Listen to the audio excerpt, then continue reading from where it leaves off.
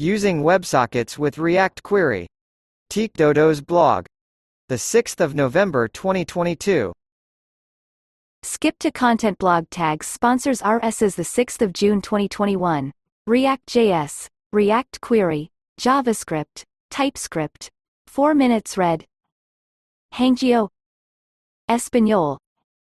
Add translation. How to handle live data using WebSockets together with React Query has been one of the most asked questions lately, so I thought I'd give it a try, play around with it a bit and report my findings. That's what this post is about. Smiley face. What are WebSockets? Simply put, WebSockets allow push messages, or live data, to be sent from the server to the client, browser. Usually with HTTP, the client makes a request to the server, specifying that they would like some data please. The server responds with that data or an error and then the connection closes. Since the client is the one opening the connections and initiating the requests, that leaves no room for the server to push data to the client when the server knows that an update is available. That's where WebSockets kick in. Like with any other HTTP request, the browser initiates the connection, but indicates that they would like to upgrade the connection to a WebSocket. If the server accepts this, they will then switch the protocol. This connection will not terminate, but will stay open until either side decides to close it. Now, we have a fully functioning bi-directional connection open, where both sides can transmit data. This has the main advantage that the server can now push selective updates to the client. This can come in very handy if you have multiple users viewing the same data, and one user makes an update. Usually, the other clients will not see that update until they actively refetch. WebSockets allow to instantly push those updates in real time. React Query integration. Since React Query is primarily a client-side async state management library, I will not talk about how to set up WebSockets on the server.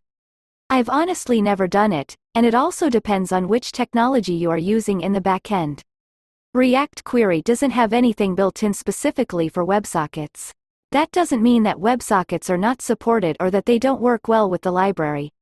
It's just that React Query is very agnostic when it comes to how you fetch your data. All it needs is a resolved or rejected promise to work. The rest is up to you. Step by step. The general idea is to set up your queries as usual, as if you wouldn't be working with WebSockets. Most of the time, you will have your usual HTTP endpoints to query and mutate entities. Copy a standard query. Copy code to clipboard 1 const use posts equals greater than use query, posts, list, fetch posts. For use query, posts, detail, id, equals greater than fetch post, id. Additionally, you can set up an app-wide use effect that connects you to your WebSocket endpoint. How that works totally depends on which technology you are using. I've seen people subscribe to live data from Hasura. There's a great article about connecting to Firebase. In my example, I will simply use the browser's native WebSocket API. Use React Query subscription. Copy use React Query subscription.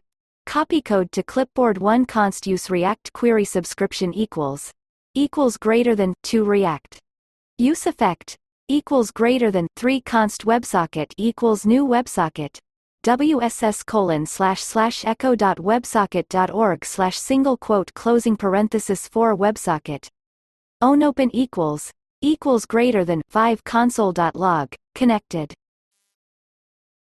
Consuming data. After we've set up the connection, we will likely have some sort of callback that will be called when data comes in over the WebSocket.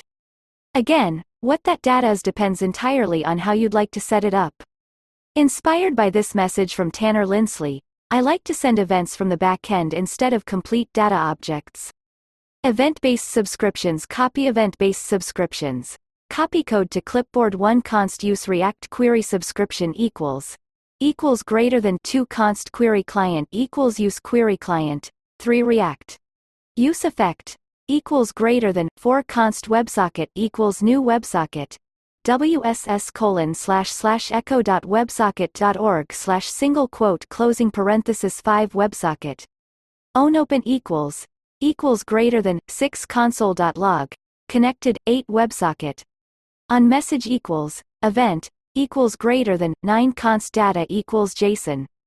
Parse event data 10 const query key equals data entity data.id filter boolean 11 query client invalidate queries query key. That's really all you need to make list and detail views update when you receive an event. Entity posts list will invalidate the posts list. Entity posts detail id 5 will invalidate a single post. Entity posts will invalidate everything. Post-related query invalidation plays really nice together with WebSockets. This approach avoids the problem of over-pushing, because if we receive an event for an entity that we are not interested in at the moment, nothing will happen. For example, if we are currently on the profile page, and we receive an update for posts, invalidate queries will make sure that the next time we get to our posts page, it will be refetched. However, it will not refetch it right away, because we have no active observers. If we never go to that page again, the pushed update would be completely unnecessary. Of course, if you have big datasets that receive small, but frequent updates, you might still want to push partial data down the WebSocket. Title of the post has changed? Just push the title. Number of likes have changed. Push it down. For these partial updates, you can use Query Client. Set query data to directly update the query cache instead of just invalidating it. This will be a bit more cumbersome if you have multiple query keys for the same data, e.g. if you have multiple filter criteria as part of the query key, or if you want to update list and detail view with the same message. Query Client. Set queries data is a relatively new addition to the library that will allow you to tackle this use case as well. Copy partial updates. Copy code to clipboard 1 const use React query subscription equals greater than 2 const query client equals use query client 3 React use effect equals greater than 4 const WebSocket equals new WebSocket wss://echo.websocket.org/ single quote closing parenthesis 5 WebSocket onopen equals greater than 6 console.log connected 8 WebSocket on message equals event equals greater than 9 const data equals JSON. Parse event data 10 query client set queries data entity old data equals greater than 11 const update equals entity equals greater than 12 entity.id equals data.id entity data payload entity 13 return array is array old data.map update old data. It's a bit too dynamic for my taste, doesn't handle addition or deletion, and TypeScript won't like it very much, so I'd personally rather stick to query invalidation. Nevertheless, here is a code sandbox example where I'm handling both type of events, invalidation and partial updates. Note: the custom hook is a bit more convoluted because in the example, I use the same WebSocket to simulate the server round trip. Don't worry about it if you have a real server. Increasing stale time. React query comes with a default stale time of 0. This means that every query will be immediately considered as stale, which means it will refetch when a new subscriber mounts or when the user refocuses the window. It is aimed to keep your data as up-to-date as necessary. This goal overlaps a lot with WebSockets, which update your data in real time. Why would I need to refetch at all if I just manually invalidated because the server just told me to do so via a dedicated message? So if you update all your data via WebSockets anyways, consider setting a high stale time. In my example, I just used infinity. This means the data will be fetched initially via use query, and then always come from the cache. Refetching only happens via the explicit query invalidation. You can best achieve this by setting global query defaults when creating the query client. Copy infinite stale time. Copy code to clipboard 1 const query client equals new query client. That's it for today.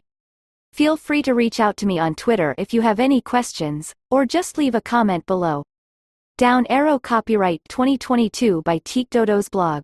All rights reserved.